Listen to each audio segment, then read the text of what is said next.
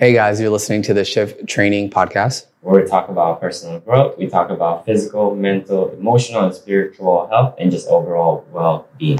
And today we're going to be talking about how to get good at anything.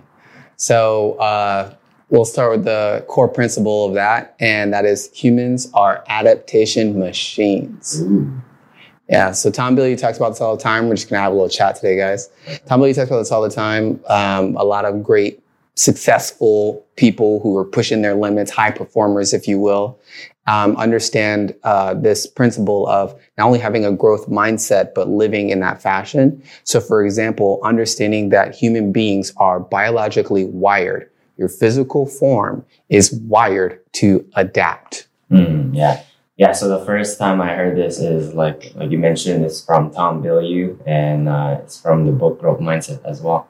So this reminds me of the quote from Charles Darwin, where he mentioned it's not the species who survive. It's not the species who's the smartest or the strongest that survives. It's actually the species that are most adaptable to change. Ah, that's right.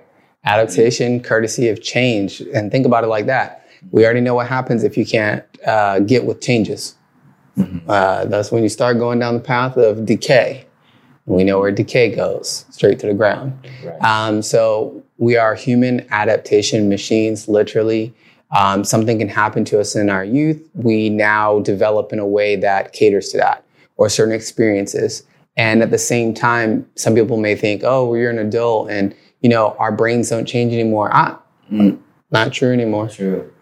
And what's interesting about that is, how Navy SEALs, they don't per se looking for the smartest or the strongest individuals. They're looking for those individuals who can adapt the fastest. So I think it's a good trait. Yeah, absolutely. So we are literally built to adapt. So don't think that you can't. That's that fixed mindset. That's that limiting yourself, holding yourself back kind of deal. It's not per se true. I mean, maybe you can't make your molecules and atoms just like pull apart and come back together. That's a little extreme. But for the most part, think about when you get sick. If you get sick, then you get well. And usually, depending on what the sickness is, for example, if you have exposure to let's say the cold virus or whatever it is, your immune system gets stronger. Your body adapts to it. So it's better able to deal with that threat. It learns.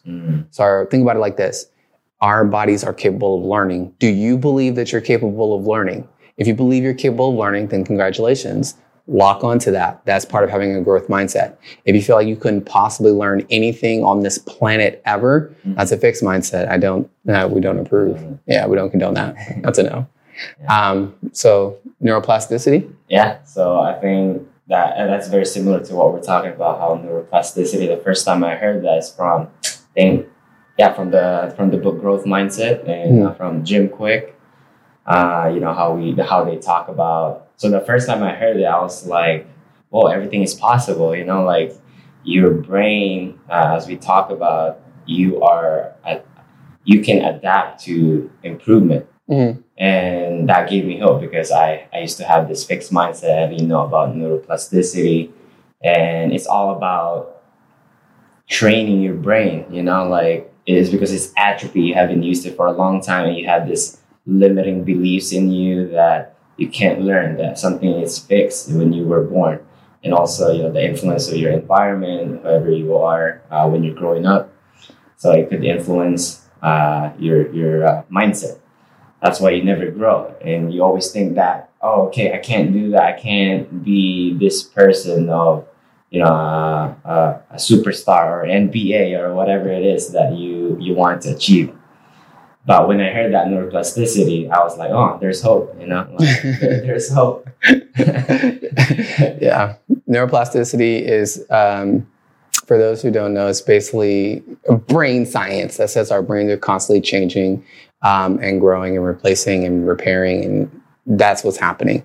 So with neuroplasticity, basically it just says you can learn and you can continue to learn. And as you learn, your brain will change. And literally, as you learn, your brain physically, the physical form of your brain changes courtesy of the experiences in your life, the things that you learn, the things it needs to recall, etc. I think neuroplasticity is something I started paying attention to a long time ago in college, but Jim Quick, you talk about Jim Quick and Doc Amen. I love Doc Amen because he talks about brain health and really how well neuroplasticity and all that stuff works for you is relevant to your overall brain health. So your actual physical brain health, the thing in your skull, how healthy that is, plays a huge role on your neuroplasticity. And your neuroplasticity is how well you can learn and AKA adapt. Mm-hmm. So brain health is important if you want to be able to adapt. Brain health is important if you want to be able to positively navigate changes. Yeah, and they're like muscle, we all need to train them. It's like if you don't train them, what happens to your muscles? Same thing with our brain. The more we train them through reading books, doing puzzles, anything that will stimulate your brain. That's right, stimulate that growth. Yeah. And I think another thing, if you want to enhance that neuroplasticity, you can eat foods that are, greens, fruits that will enhance your neuroplasticity. It gives you that betterment of your brain health. Yeah. So the reason why we're talking about these things is how to get good at anything. That's our focus for today. So I'm going to keep us on track. So how to get good at anything? Well, you got to understand that you're an adaptation machine. So first you need to know and believe that it's even possible for you to get good at anything. Then you need to understand the role of neuroplasticity. That's basically how you're going to learn, how well you can learn. You need to know you can learn, and you need to know how to take care of your brain so that way you can maximize your learning. And then next, we're going to talk about the benefit of quality practice, not trash practice, not just, I'm showing up, I'm doing the reps. Mm-hmm. What's the quality of those reps? Mm-hmm. I think that the benefits and the quality of those reps, it helps you retain the information that you have, and you become more confident as you keep practicing it. Sometimes if you don't train, then you don't have that quality, you don't have that belief that you can do it. Yes. The proof is in the pudding, as they say. Mm-hmm. I also like this phrase. I'm not sure where I first heard it. I'm sure I've heard like Tim Grover and many other people say it. And I've probably had coaches growing up in sports tell me this, but practice how you want to perform. Mm. It's that simple. Practice how you want to perform, because your brain is not really going to know any different. It's going to log, or the neural pathway that's created is going to be exactly what you did. So whatever neural pathway has been carved the most is going to basically be the most efficient for energy. And your brain is always looking like, hey, where can I conserve it? Yeah. Save some energy. It's going to pick the path that has the most reps on it. Mm-hmm. So if you have a path and it's slot-tastic, and that's got the most reps on it, you will probably default to that in performance mode. You will not all of a sudden be in a new neural pathway. Your neural pathway will not be any sharper. You will perform probably like slop. So you need to practice how you want to perform. Mm-hmm. High quality practice, high quality performance. That becomes the default. Yeah, 100%. And the more you practice, the more quality that practice is, you become more in flow. You don't think about it during the game or the presentation that you're going to perform. Yeah, it just... it becomes natural, like walking. When you first learned walking, like when we all first started learning how to walk, we fell a ton. Now, hopefully today you're not falling as much as you did when you were a baby. Yeah. I'm pretty sure most of us are not, because that's a lot of freaking falling. And if you are, I feel bad for your body. But for the most part, we have gotten better at it over time. Mm-hmm. And we don't even think about it. We really don't even think about it. I mean, maybe if we experience some pain, but for the most part, it is not an endeavor for us to walk anymore because we've practiced it so much. I want to use athletes as an example because that's an easy one to see, but I want to step outside of physicality for a minute. Mm-hmm. Any habit that you have, any behavior that you just do without thinking, you say, oh, that's just the way I am. It's been practiced. Mm-hmm. You've practiced it a lot. If you practice a different behavior, it would be something else. You've practiced that behavior or habit a lot. You do it by default without even thinking. It's the same with anything else you want to learn or get good at.